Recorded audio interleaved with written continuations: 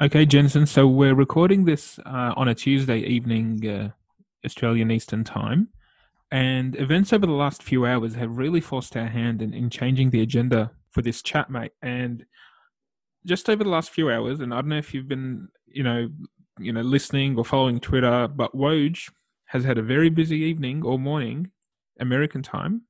He dropped himself a few Woj bombs. Are you ready for this? Yeah, let's hear it. All right, so the Milwaukee Bucks just throwing everything out there to make sure they keep Giannis beyond next year.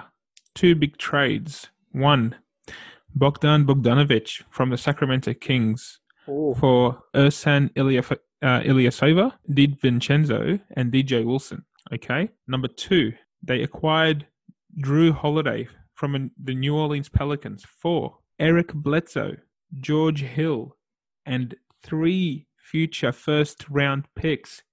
Jensen, what do you make of this? first off, always been a fan of Drew Holiday. I think he's the best. I mean, Justin's got a bit to go, but yeah, Drew, former All Star, pretty consistent player, underrated. In a lot of sense in terms of the All NBA. I don't think he's made many, if any, throughout his whole career. But three first rounders, that is, It's a big haul. yeah, that's, I mean, you scratch your head as Mm-hmm. terms of, I mean, like, first question is, who are they bidding against? Like Mm-hmm. to force that sort of trade. I mean, what would It's a, what would a competing team, or what would anybody else who, not saying he's a bad player, anybody could use him on the team, but what sort of market was there for Drew Holiday, prior to the finals finishing and the mm. off season starting? I don't think. I think the answer to that is not many. I mean, you know, the only other team that would give away that many, well, I mean, Lakers don't have any first round picks. Sorry to say, Mo, It's until all right. We don't need them, mate. 2035. We just win rings. You don't need draft picks when you win rings. But anyway, Yeah, keep going. their rings and things. You'd struggle to think. I mean, Houston, they gave away a bunch as well. So yeah, these win now teams. Maybe the Nets. I mean, the Celtics have a plethora of them, but I mean, they haven't really been hitting considering their recent teams and underperforming finals runs and whatnot. But yeah, I mean, I struggle to think why. It just baffles me. I mean, two realistically is probably overpaying it. Three is just like now you just don't respect the process. You really don't value the drafts, or I mean, Well, uh, it wasn't just three picks, right? Eric Bledsoe and George Hill gone as yeah, well.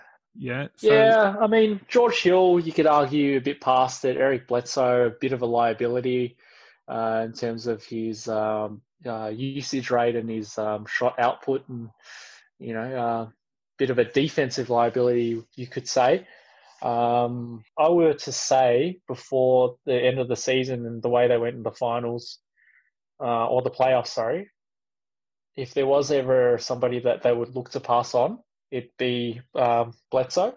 But yeah, George Hill, a bit past it. And those are two diminishing assets. Don't really mind that. The three first rounders, though, that's just that's their future, well, so to speak. But I mean, I guess as long as you keep the big man Giannis happy, then we're all good. and I think that's what they were betting against, Jensen. You were asking what market was out there, and I don't think it was about the market. I think the Pelicans knew that any move Milwaukee's making is to actually to appease Giannis, to show him they're all in, to show him they're trying to surround him with the best players they can around him, to make sure that he stays and signs that supermax that they want him to sign, right? And every Yeah, move they're making has to be seen from that prism, because I don't think anyone else, whoever was going to bid for Holiday, was going to come anywhere near that sort of haul that the Pelicans got. And I'm starting to be very apprehensive about all of the first round draft stacking that happens in these small market teams. And just for me, it's a bit of a cycle that goes nowhere. They have all of these picks. They might trade a few of them for a star. They come for a couple of years. They realize they can't win. They leave, and then they start the process all over again. I mean, they do a good job of getting hauls and trade assets, but ultimately they don't amount to much winning. But anyway, that's a separate topic. Giannis now is with Chris Middleton and Drew Holiday, and really, I mean, I'm just thinking about what does Holiday provide above and beyond what they had already, right? I mean, Holiday is not going to give you, 20 plus points a game. He's amazing defensively. I'm not sure that Milwaukee needed more defense, to be honest. Will he stretch the floor further for Giannis so that when Giannis is driving and everyone collapses on him, he has another target to give? I think Bogdan can play some of that role, but Bogdan's averaged 15 points for his career on 37% shooting from the 3-point line. So decent enough, but nothing that is like Kyle Korver like or anything of that nature where people are really going to respect him that much. Is he an upgrade on Vincenzo and Ilyasova? Yeah, you can say so. Ersan was a pretty decent 3-point shooter. Not much of a defender though. Although he would have his moments. So I don't know, mate. I'm a bit apprehensive about those moves. I think they're good players, but I'm thinking about what's the ultimate goal for Milwaukee, and that is to win a championship or at least make the finals, right? And I'm not sure with everything else that's happening in the East, these moves are the right ones to get them there. So I don't know, bit of question marks for me around those. Yeah, no, for sure. I mean, I think East is least, West is best. That part's always ran a bit true.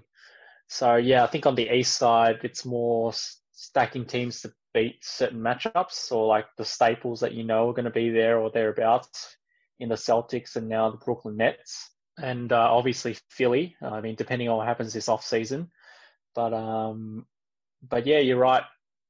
Is it a net positive? Is it a net gain? Yeah, you struggle to say yes, and you've lost that continuity now with the team. I mean, stack on top of that, a shortened off season, as well as having the COVID restrictions and protocol and all those things you got to follow. We'll see. We'll see. We'll see how they go. Yeah, I think it's just more muchness for the team in that they probably just needed to shake things up a bit, which obviously they have. But how 3 first round picks fall out of that shake up, that's something that they need to reconcile, and only their head office would know how. But yeah, I get your point, and it's a valid point about the vicious cycle. So yeah, something had to be done probably in their eyes, and it's worth the roll of the dice. And so it's hard for us to speculate now because we haven't seen that. We only see that team on paper. Yeah, and a couple of weeks ago, Eric and I were talking about this and how we said, is Chris Middleton really the number 2 for Giannis? And what they've done is they've gone away and, I don't know, ESPN sort of mentioned this as a big 3, which made me laugh a little. For Milwaukee in Giannis, Chris, and Drew Holiday.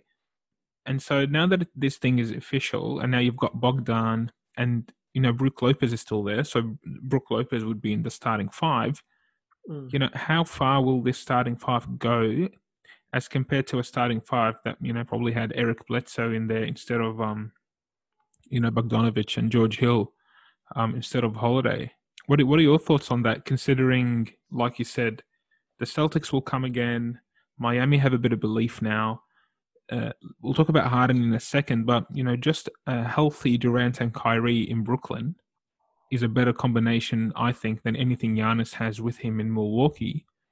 And, can Doc Rivers unlock Embiid and Ben Simmons, who I think are also a better combination if you can get them to work properly? They're a better combination also than what Giannis has. What are your thoughts on that sort of trio and how far they can take the Bucks? Yeah, well, I mean, you say it's a trio and it's a big 3. I'd say more, you kind of have to take those words separately, and it's a big in Giannis. Big one and 2 halves.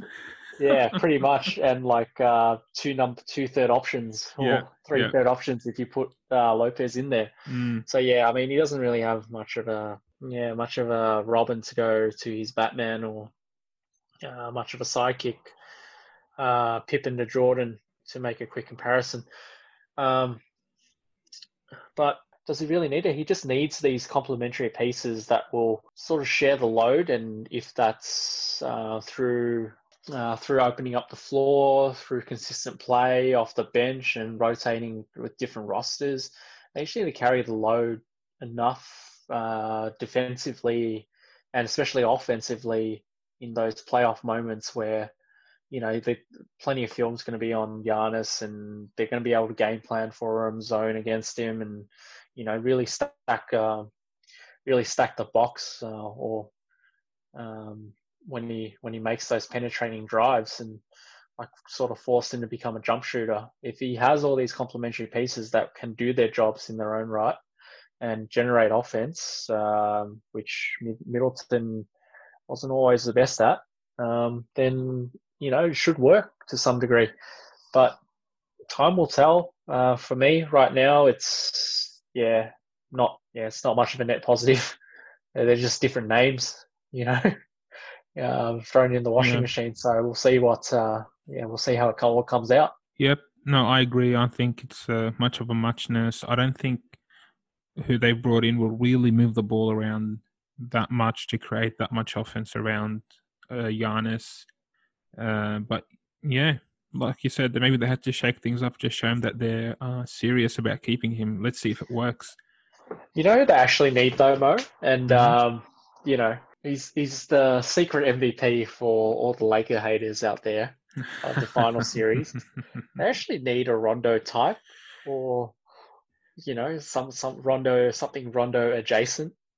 Yeah. Just somebody with that grit defensively, can handle his own position at the very least, and just that cerebral sort of mind that can dissect plays and think 2 steps ahead and knows when to slow things down, pick up the pace, run a fast break, and is just that like vocal leader.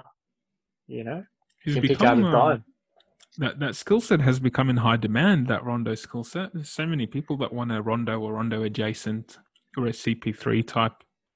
But it shows you that ultimately this is the thing about basketball, right? 82 games, now it's 72, whatever. But regular season, sure, you can play up and down and transition and nice alley-oops and dunks and threes pouring everywhere and all the rest of it. That's fantastic. But when you get to the playoffs, it's really when you play, and I want to call it real basketball, but it's what you get trained on as a kid. When coaches run set plays, when you know exactly who your opponent is, what you're trying to do at that time, you know exactly when your teammate is popping off a screen, when they're going to roll to the basket, when they're going to slip a screen, when there's some backdoor screens happening where people setting up for 3-point shots, when you're going to drive, it just becomes such a different game, and it comes down back to ultimately fundamentals. And Giannis proved really in the playoffs that if you're planning for him, I mean, how much did his athleticism carry him really when in the playoffs? It wasn't enough to get him over the line. You had to have sort of sound basketball, ball handlers, decision makers, people who did not shrink under pressure like Bledsoe to actually get you places. And, you hope that with that trade, Holiday doesn't shrink under pressure, even though, like I said, I'm not sure what he brings above and beyond offensively, but on defense, you're just shoring yourself up even more. I just don't think they needed more defense with the defensive player of the year anyway on your team. But, that's where the Rondos and the CP3s are becoming so valuable, and why LeBron, even in year 17 and soon to be year 18, is so valuable, because come the playoffs, it doesn't matter that he lost a step. It doesn't matter that he can't jump as high, or run as fast anymore, because fundamentally he plays basketball the right way. And as long as you've got that in your back pocket, you're always a chance in the finals. And further proof to that, Jensen, is the San Antonio teams that had Timmy Duncan, Parker, Ginobili, not the most athletic people. And when they beat the Heat, it was just good fundamental basketball, passing the ball around, moving to the right spot, being unselfish, playing sound defense, taking the right shot, making the extra pass. And ultimately, you just can't overcome that, right? And so, I don't know, Rondo's got a big market now, but there's another player potentially on the move, Jensen, something that is a bit out of left field, come out the last few days. So Harden turned down an extension from the Rockets, which would have had him be the first $50 million player in the NBA.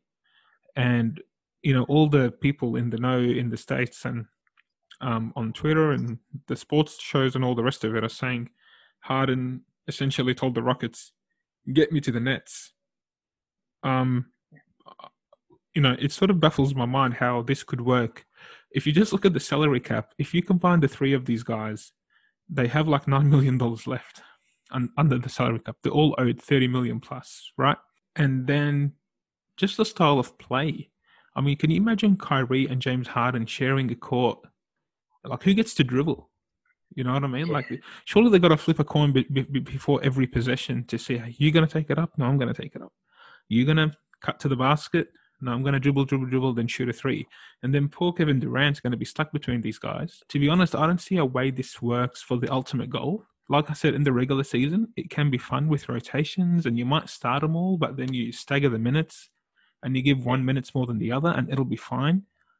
Just, there isn't a world I see where this actually works long term, just with the personalities and how these guys love to play basketball. This is not a Steph Curry, Kevin Durant situation, Jensen. James Harden and Kyrie Irving both need the ball all the time. And I don't know how you reconcile that with having them and Kevin Durant on the floor all at the same time. I mean, I don't even think their amazing basketball talents can overcome that. Well, I'll tell you, I'll give you two reasons, my theories as to how.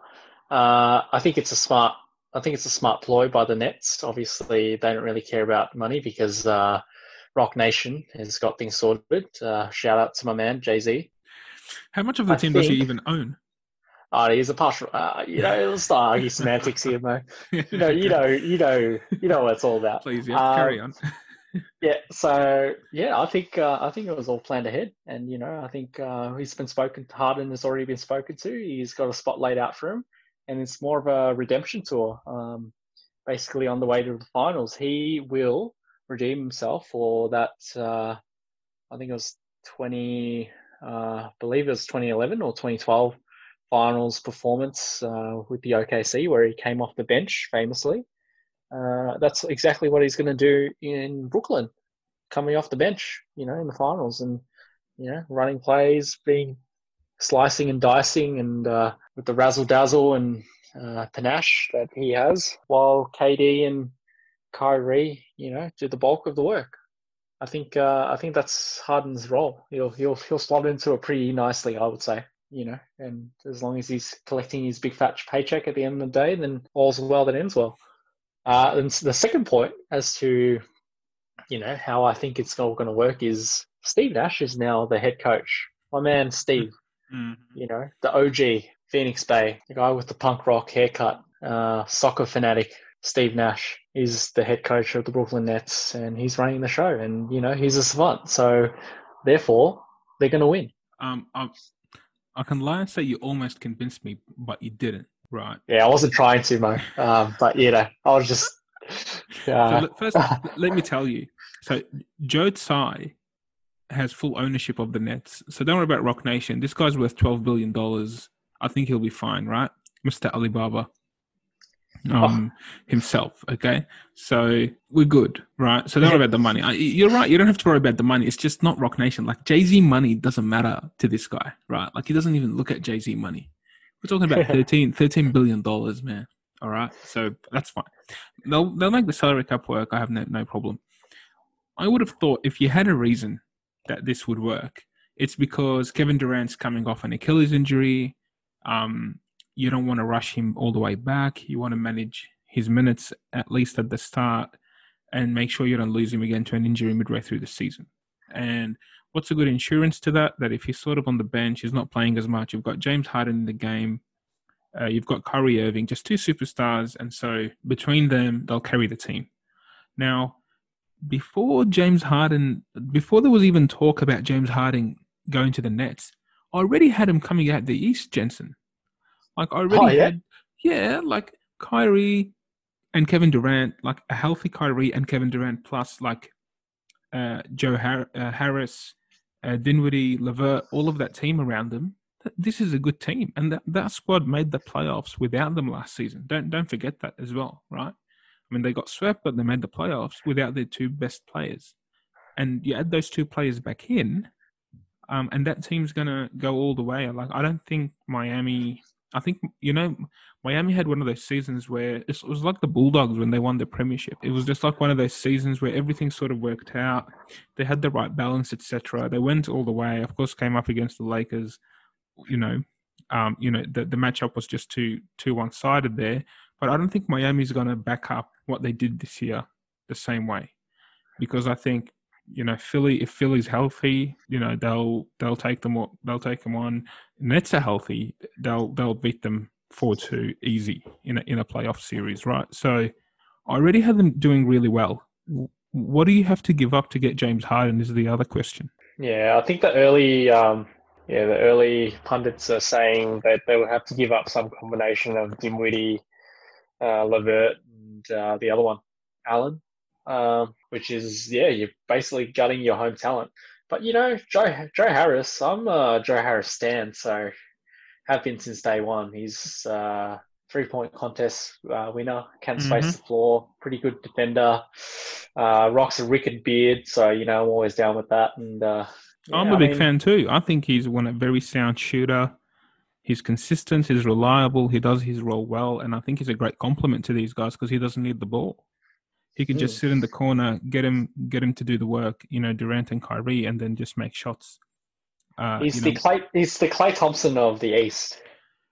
Ooh, I'll take that back. That's disrespect, Klay, man. Yeah, sorry. I shot my shot there. It didn't land. That's all right. That's cool. Hey, at least you took it back and not disrespecting Klay. But yeah, man, like I think it's a good team, and I don't think it's going to work, man. It's going to be a disaster. These guys are going to get into each other's faces. I think Brooklyn would give up too much to have him, and then after a year of it not working, he's going to not sign and go sign somewhere else as a free agent.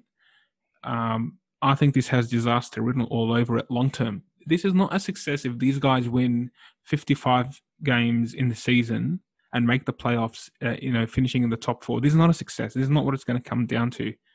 It's really make the finals or bust situation, right? Like if that team, healthy, does not make the finals with Harden, just pack up your bags. There's no point, right? And Steve Nash, and I don't know, like what a first job to have as a coach.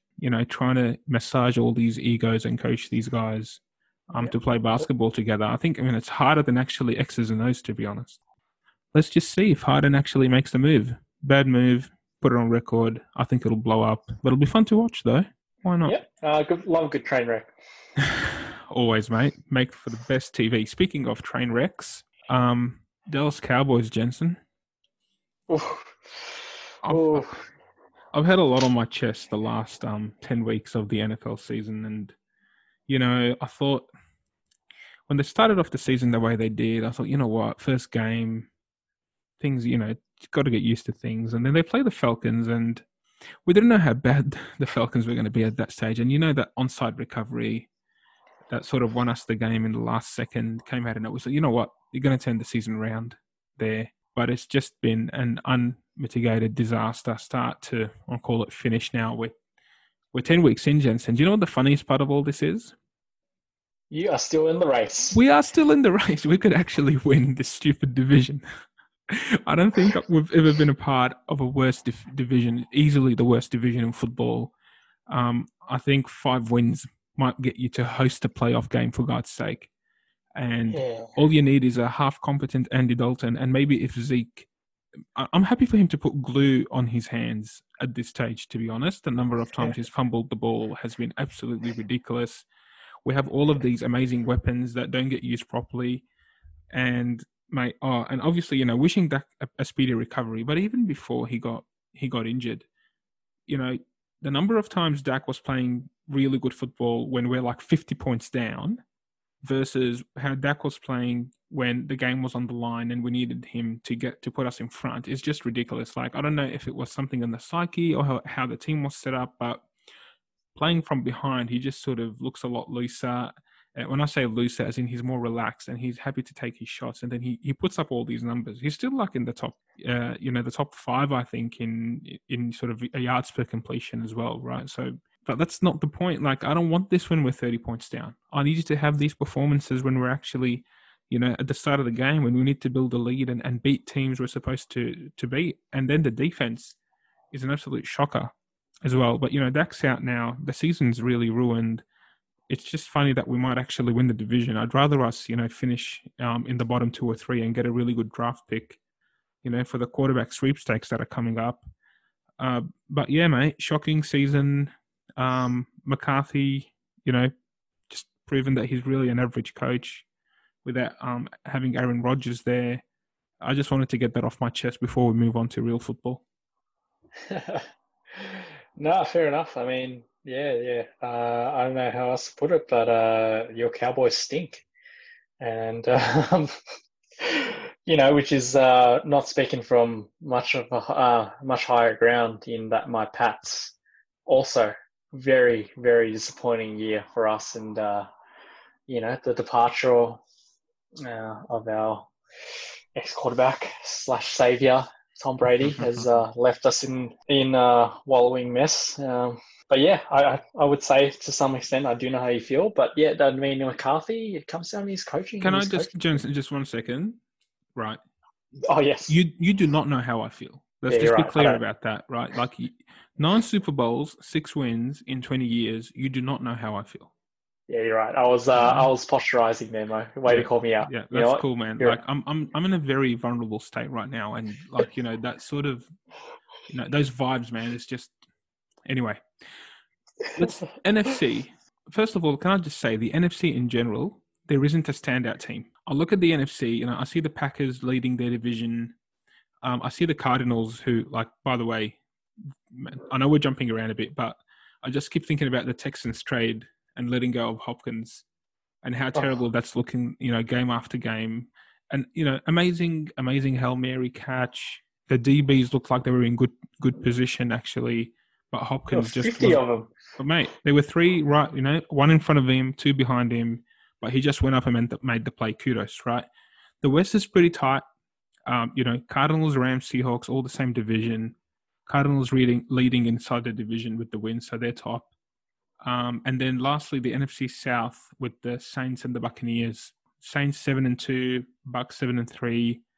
But no one has really stood out for me on the NFC side that you go, you know what, that's the team that's going to come out and actually going to go to the Super Bowl. I think it's anyone's game right now, and I don't trust Tampa too much. I think if they can't protect Tom, they're in a lot of trouble, and we saw that with how not this week's performance, but the one before. They had a pretty bad loss, and then the Saints. I think Breeze has a collapsed lung, and he's broken a few ribs. So I don't know. Jameis Winston, mate, might hand the division to Tampa if he's Jameis of old.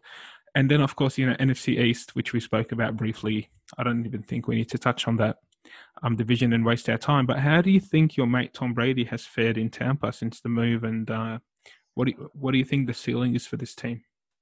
Yeah, I think it was always going to be progressive and developmental in the early stages, and incrementally they would gel more. Having the absence of an proper off season, especially with the new team, after he's had so much continuity with the Patriots. But the pieces, I mean, they've had enough time to gel now. I think Brady's starting to, starting to develop some chemistry, but I mean, that shellacking that they had against the Saints last week, I think was more symptomatic of the Saints being able to rush without overcommitting people to the line, and it sort of shows in the past that Brady isn't the same Brady that he was 10 years ago. If you can get to him without overcommitting pass rushes, then you will make things difficult for him. And the Saints have the personnel for that. Other NFC teams do have the personnel for that. That comes to mind. Probably the Bears. Definitely the Rams, and even the Cardinals have a good pass rush. Even the Niners in the past, but obviously, everybody knows what happened to Bosa out there. Speedy recovery for him. I think now if Winston can just hold on, they have the head-to-head against the Bucs. So yeah, it could be the Saints division at the end of the day when it's all said and done. Because Jameis Winston, despite all evidence to the contrary, he was actually a very good offensive QB in Tampa. He just had a knack for throwing away interceptions, but he did. Yeah, just threw the Yeah, ball he to did. the opposition as much as he did to Yeah, his well, own. I mean, but even despite that, I think it was top 3 in passing yards for the season. So, that's to count for something. And apparently, he had some eye surgery, so now he's seeing 20/20. Is that what So it was? we'll see. And then who knows what the hybrid gimmick walking gimmick that is Taysom Hill can get up to. I mean, they're certainly paying him enough, so he better work double time and attend multiple special teams, quarterback teams, and special position meetings and all that, and learn everything. Because I don't know when Sean Payton is just going to pull the plug and then just say, look, you're not the successor to Breeze. Unfortunately, we have to put you out to pasture and see if there's a market out for you. Which I don't really think there is for Taysom Hill, to be honest. I think it's a very unique skill set that works in unique environments. I think for what they want him for, this that dual threat occasionally, essentially holding, getting the snap and then running in almost like a wildcat scenario. Yeah, because he's quite built. As a player, he can handle a lot of hits, etc. So he does play a role for them.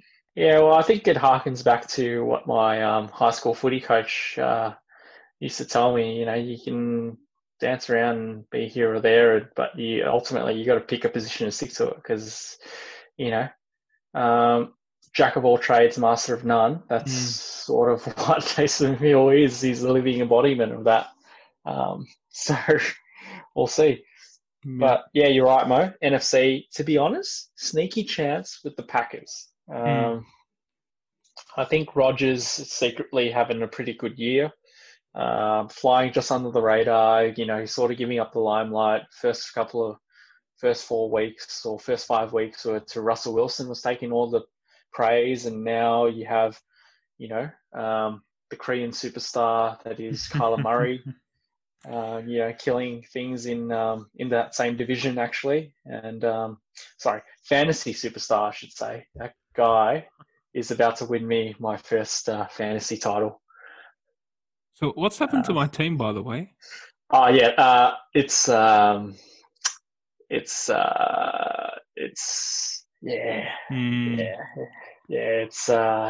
probably not worth mentioning. Lovely.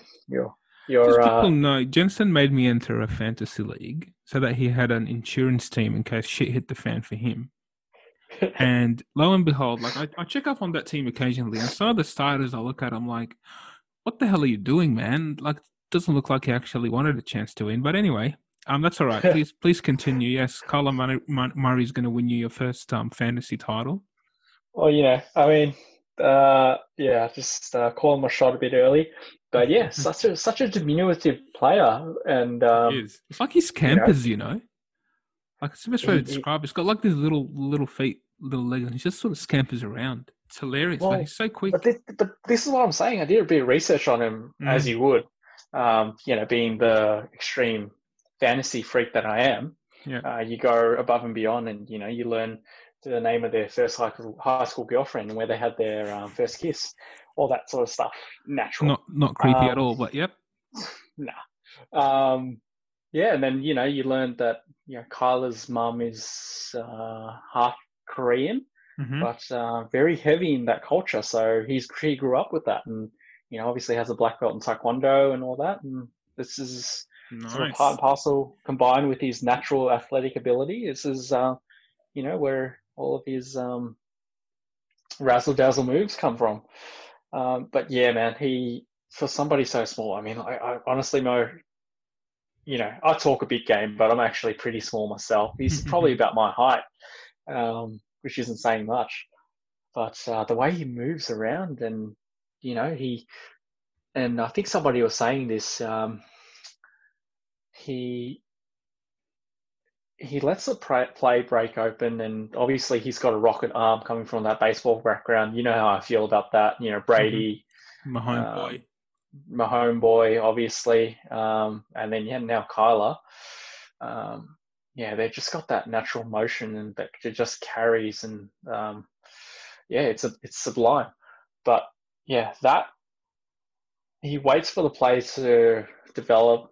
You know, can scramble out, and um, you can sort of see it's after he's flushed out of the pocket, uh, sort of looking downfield, doesn't see anything, and something clicks in his head, and he's like, "F this, I'm going for it. I'm getting the first down myself." And lo and behold, he does. Um, time and time again, which is amazing because yeah, he has DB. He gets to the point where he has DBs running after him, mostly linebackers and linemen.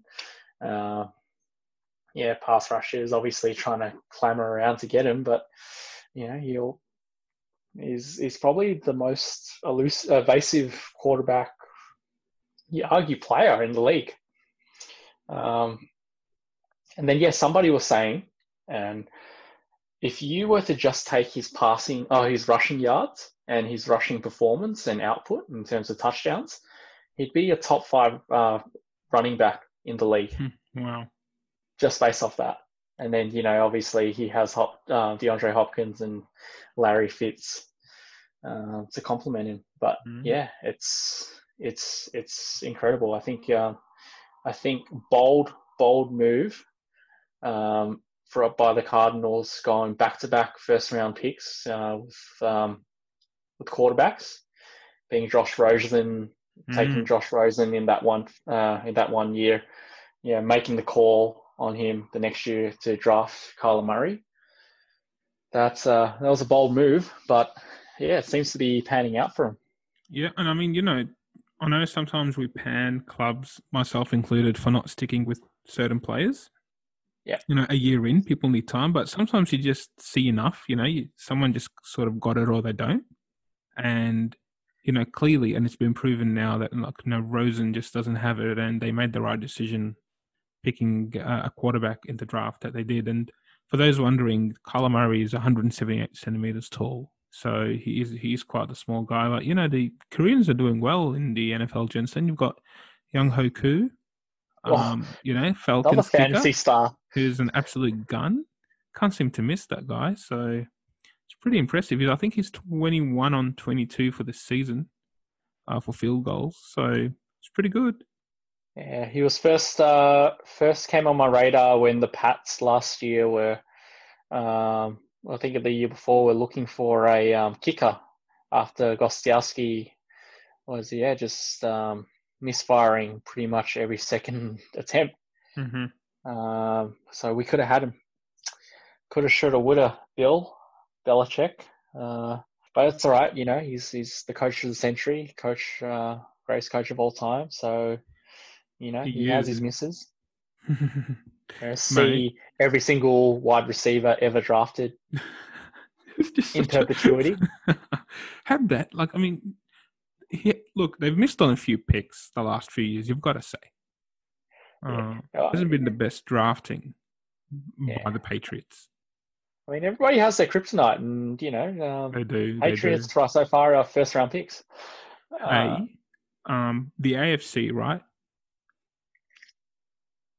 I know Pittsburgh are undefeated, but I feel like it's a bit of, I don't say call it a fraud, but it's a bit misleading.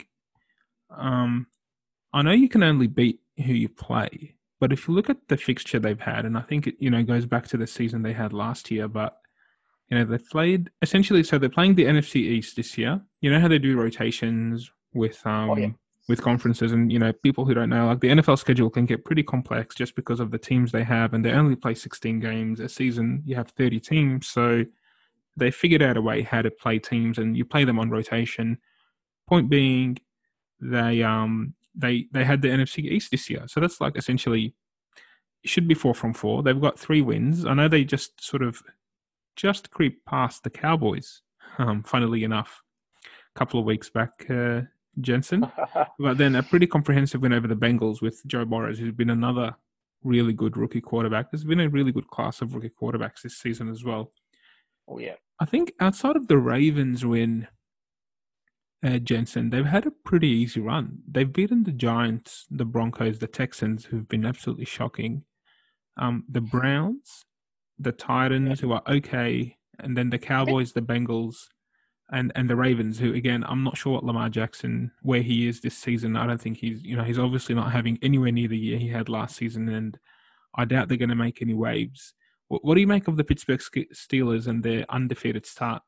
I think it's just solid coaching, Mo. I think, and that stability, especially at quarterback, and that conveyor belt of top-notch wide receivers that they have. So being able to pick up talent in the latter parts of the drafts. I mean, you harken back to when they picked up Antonio Brown, and I think the third or fourth round. Yep. Yeah, which is crazy considering somebody of his talent. And And now you Juju. look at, I mean,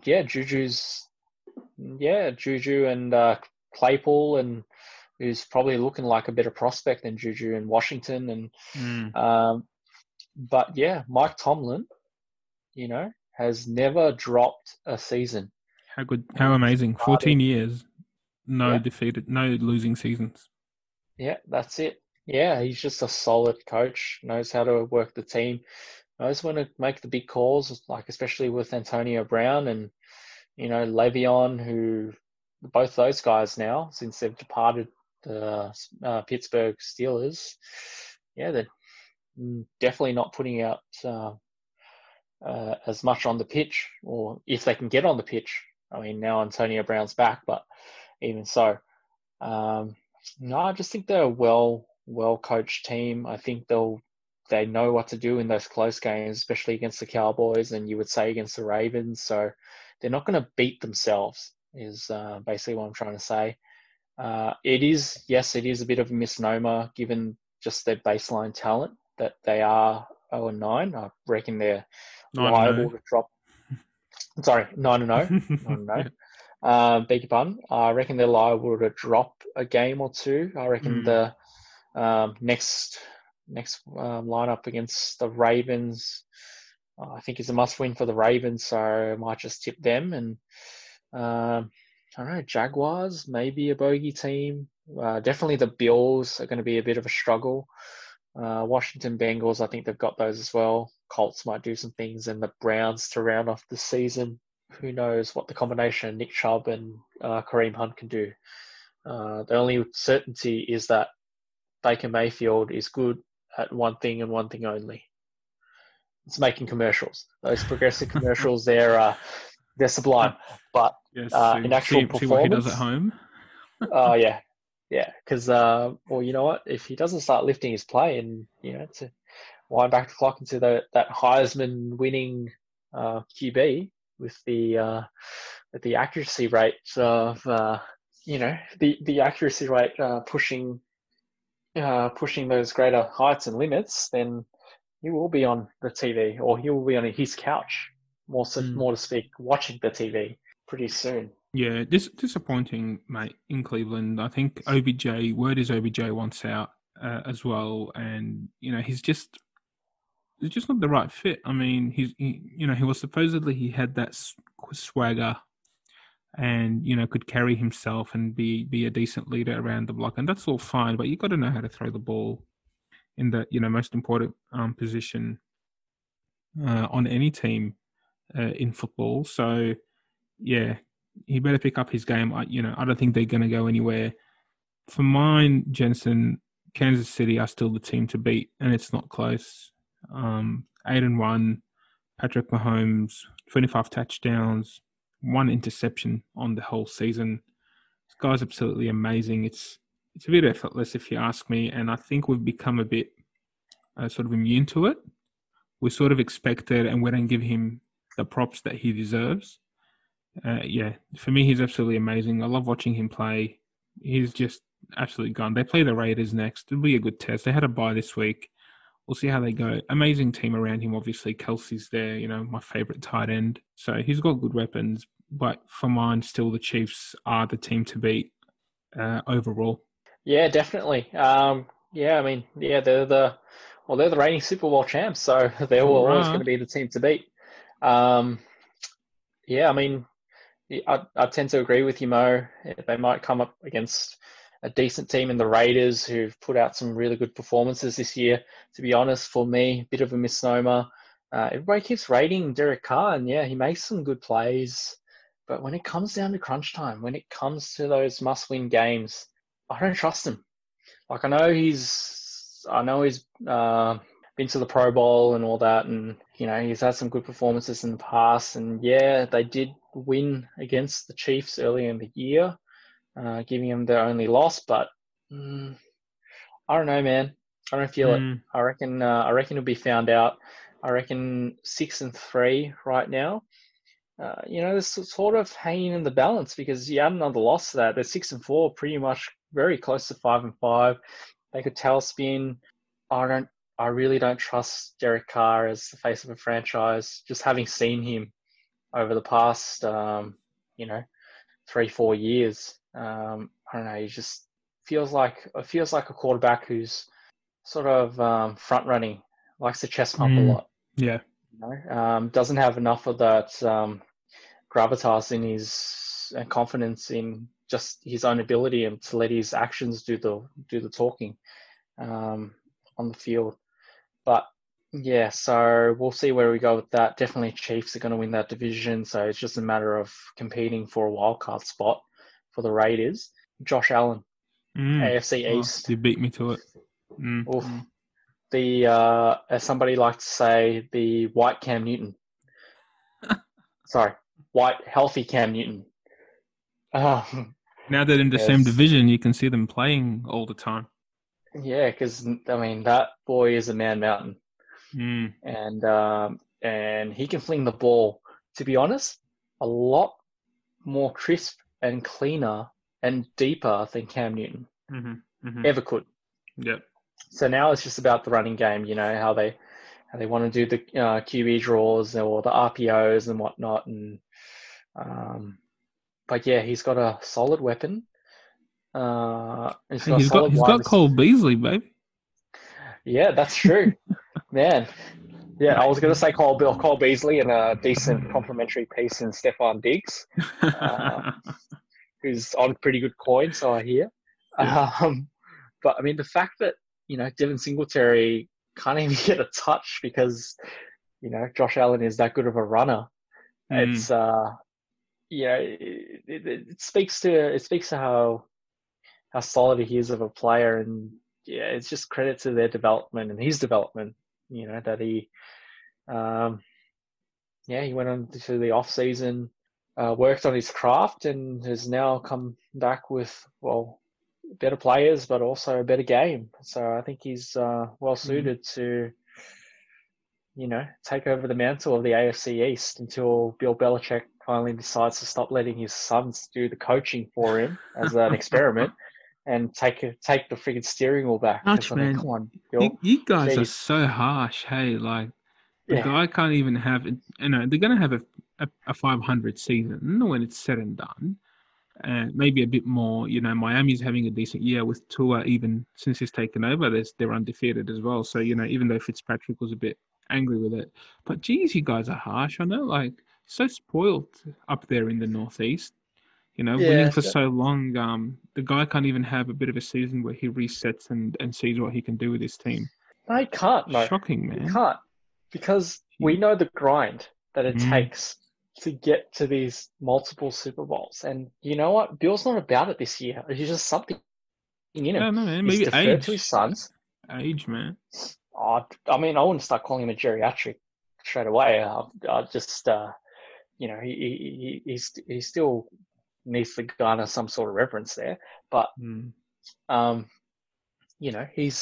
his mind's just out of it. He's deferred to his sons who are running the defense for him.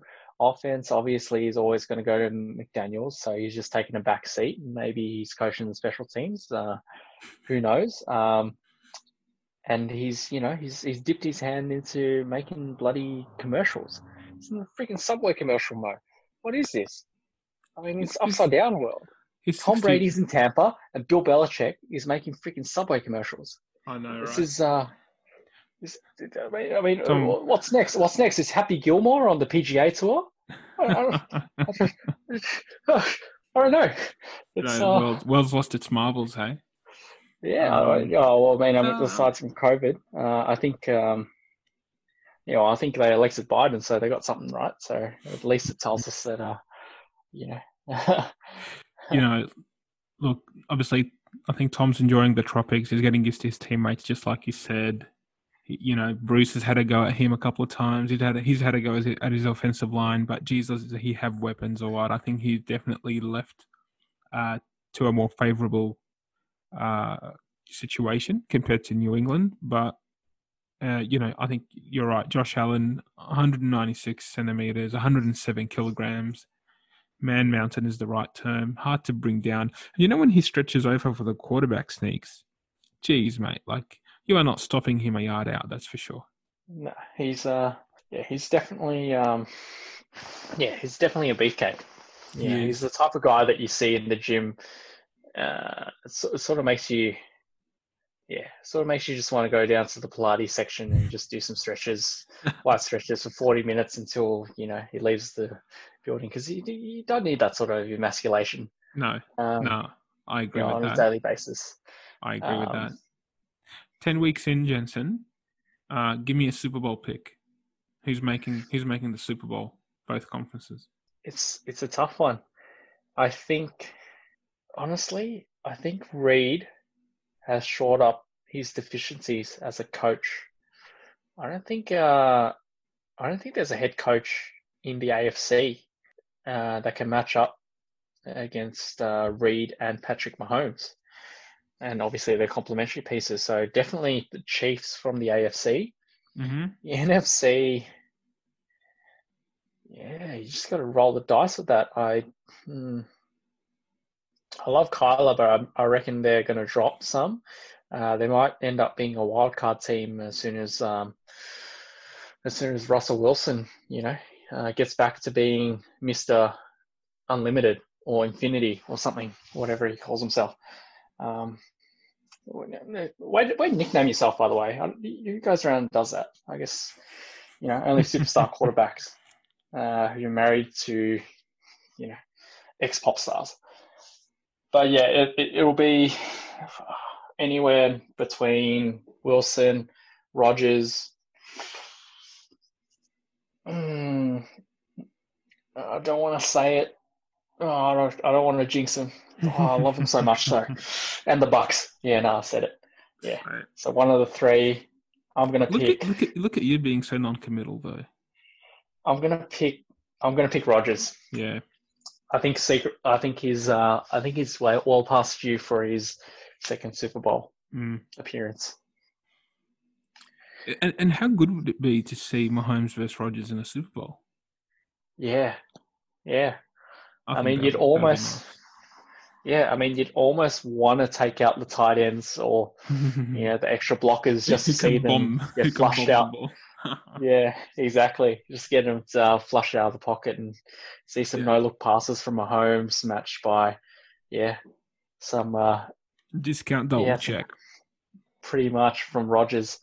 And then, Allstate. Was it Allstate or was it State Farm? State Farm would have a freaking Phil Dave heart attack. Oh, mate. Against those guys. It's the Patrick Price versus the Rodgers rate. I mean, what more is there to go? It's so good. I reckon if I were a betting man, you could get good odds on those. And parlay that into some sort better of than the Super Bowl. Oh, absolutely. And then, not sure what type of odds you get on the entertainment, especially with the COVID this year, but we'll see. Yeah, so Patrick Mahomes against Rodgers in the Super Bowl. Yeah. That's my pick too. Just judging how the season went, and I know everyone prematurely ordained Russell Wilson as the MVP of the season, but clearly he is carrying too much of a load, and for once, Seattle's defense is quite poor. I'm going to say for once. They've been regressing steadily, but this year they can't carry him, and not so much carry him. They're sort of making him score at least 30 points a game for them to win. And yeah, the last couple of weeks sort of got to him. I think the game against Buffalo, wasn't it? They got absolutely slaughtered. Yeah. There. So, look, Rodgers for one. Seattle's defense is regressing in line with Pete Carroll's mental faculties. So I think it all works out in the end. Do you know when that all started, Jensen, is when he decided to take his shirt off and show us his guns with DK Metcalf there during a preseason when they drafted him. Once he did that, I'm like, oh, well, he's a goner. I'm sorry. I think I just needed to delete that from my mental faculties. At the sight, I think it was blinding how like pale he was as well. But yes. Hey, Jensen. Yes, sorry. I'm gonna give you the last word, mate. It's been a couple of weeks now since Geelong lost the grand final. Yeah, here we go. To the Richmond Tigers, and I'm not even going to ask a question. I'm not going to make any comments right now. I just want to give you the floor and get you to express yourself and how you felt during the game, and then after the game, and where to for the Cats now with Jeremy Cameron coming on board there with Tom Hawkins. Yeah, well, I think it was a tough one to watch. I was sitting and watching and trying to have some dinner. Mr. Miyagi, I don't know. It's a nice little spot here. I decided to do a pop-up. Anyway, we got some takeout dinner. It was a nice meal. Trying to enjoy that with the footy and nice. Watch a very, very tense game. As it was in the first half, struggling to stay ahead, failed to capitalise on passages of play where, we were dominating, just didn't put it on the scoreboard. And it showed, and it came back to haunt us, obviously. But ultimately, in the second half, when they were piling on the pressure, and we couldn't seem to string together 3 passes together to get into the forward 50, what it all came down to at the end was one man, Dusty Martin. DM. He literally was the margin in the game. Like those 3 goals that he kicked, or I think it ended up being 4, was it? He did kick 4 goals. Yeah, but the 3 that were in those integral stages, like those match-winning moments, he was there. And Dangerfield, despite his efforts, couldn't do the same on the other side. Can I just say, I thought Dangerfield got off a bit scot-free, to be honest. Yeah. And I don't know what it is. I don't know if it's just the Australian media landscape or how we treat superstars here, but if someone of the stature of Dangerfield had a performance like this in a final in the States, let's say the NBA finals or the Super Bowl, you would have heard about it for a long time and he would have been put under the spotlight. I just don't think he got given the scrutiny that he should have, really, for someone of his caliber and what he's meant to do. And I think he was completely out of the game and he disappeared in that second half and even parts of the second quarter too, if I'm honest. I thought he had an absolute shocker, and he isn't criticized for it nearly enough from a sporting perspective. Yeah, I mean, it's hard to argue against or make a case against arguably our number 1 player and the most consistent dynamic player that we have. Or not consistent, but the most dynamic player that we have on the list. But he definitely, despite efforts, he definitely did not show up. And, whether or not there was injury or he was being rested, turns out he was being rested in forward line all this time. And it wasn't just to rotate and give us a different look. But, we'll see if it will all come out to bear. But he just didn't have it on the day when he really needed it. And, I think it's a confluence of Dangerfield, Selwood, obviously Ablett, but I mean, come on, the guy bloody tore his shoulder in the first Mm, 5 seconds of the mm. game and still Yeah, played on. mate. So credit to Guy's him. a legend. He Yeah. he gets a pass. But mate, that goal before halftime for Martin, Yeah. I think that's really what did it. Yeah. I think I was following the game obviously like everyone else, and I thought, you know what, if they can hold it to 4 goals, they get a good chance because you kick a goal at the start of the third and you're 5 goals up, and it becomes a very different game.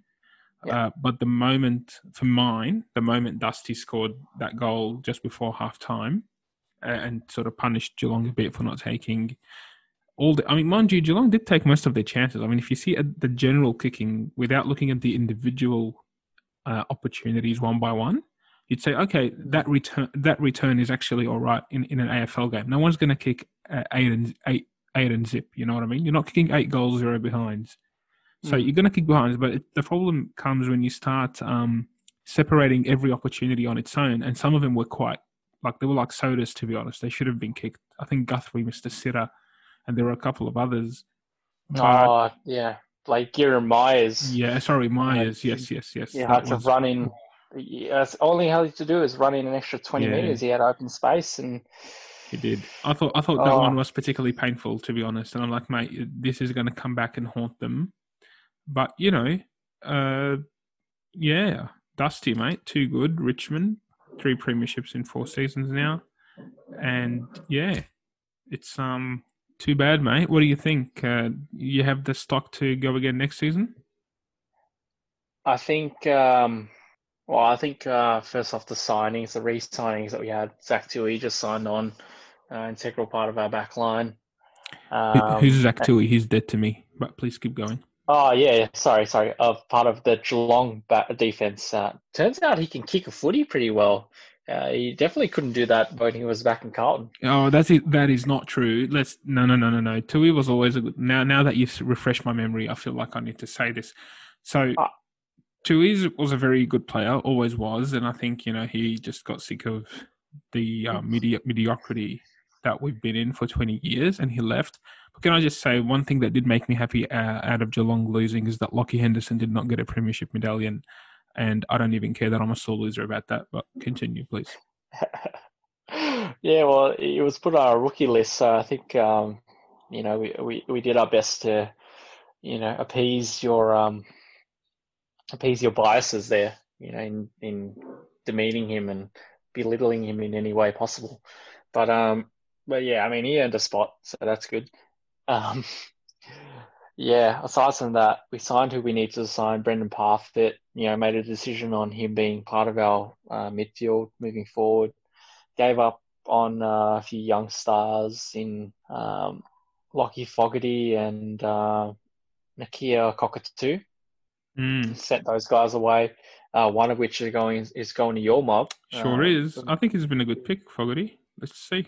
Yeah, no, there's just not enough space in Geelong's team to give him a fair go and to develop him. So yeah, I hope he turns out to be a good player for you guys. But aside from that, Harry Taylor's the big one that comes to mind. Just having that extra solid tall, who I think I mean, we'll definitely try to go and draft one. I mean, most talls take a few years to develop, especially in the back line. So who knows what will happen there? Maybe we pick somebody off the rookie list or just make a few trades for somebody. But yeah, we'll definitely need to address that second tall in our back line. Blixarves did a job. Tom Stewart continues to shine. He's the Corey Enright of this generation, and yeah, he's doing bits for us. But yeah, midfield's the same. I think honestly, Mo, if I had to put any money on it, I think Selwood is due for a Luke Hodge-esque move back into the half back line. I don't think he, considering his injuries and everything, I don't think he's consistently performing in the midfield anymore. No. So yeah, there's definitely some rejigging to be done in the midfield.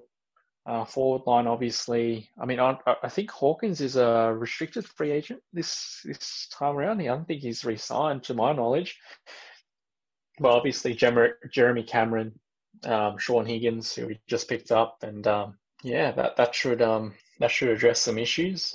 Jeremy Cameron, I mean, solid player. We've been trying to get Hawkins a second tall forward to run with for ages, and radically, some other players are coming to mind, but yeah, Jeremy Cameron seems to be it, and what a player he is. If he can, perform the way he did in GWS, that got him to the grand final the season prior, I think he'll do bits for us.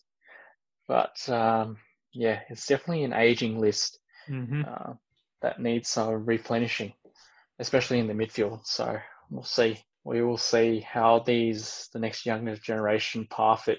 See if he can consistently perform in there, and then others to be named. Good stuff, mate. Well, that's all right. I think you guys will be just fine. You've been there and thereabouts for many years now, so seem to make the right moves at the right time and bring in players to keep it really flowing. Like, you haven't really had sort of many down years where you've had high picks for a long time now. So they're doing something right. Although, happy to see you make a granny and lose it. So I can't say I was too sad about that. Because what, I was surprised. I asked a lot of people, and they said that actually they the support was mostly towards Geelong. Is that right? Like, sort of the general sentiment from people who weren't supporters of either team. From what I heard, people were leaning more towards Geelong than Richmond. But I'm like, no, why would you do that? They're coached by one of the Scott brothers. But anyway, that's it is what it is. Such is the hatred for Richmond. Yeah, maybe, man. I don't know. Basher Hooley plays there, so I can't really go against that. Yeah, you're right. Secretly, I don't really hate him because of Basher. He's a top bloke. Obviously met him in person, and you obviously know him in person. So, just a top bloke. But still, the team he plays for, absolute rubbish. Jensen, this was fun. That was a blast, Mo. It's been a while. Oh, yeah, I've been raring to get back. So yeah, happy you found the time for me. You know what? The problem is people will hear this and believe it, and actually they don't know that you're the problem in all this. But anyway, thanks a lot for coming on, mate. It's been great to cheer this with you, and we'll still have to talk about Man United some other time. But things happened this week that we just had to cover in America, so we'll have you on very soon. No worries, mate. Look forward to it. Thanks, everyone, for listening in. Please follow us on Instagram, Facebook, and Twitter, Mo and Friends Sports Podcast, and we'll chat to you soon.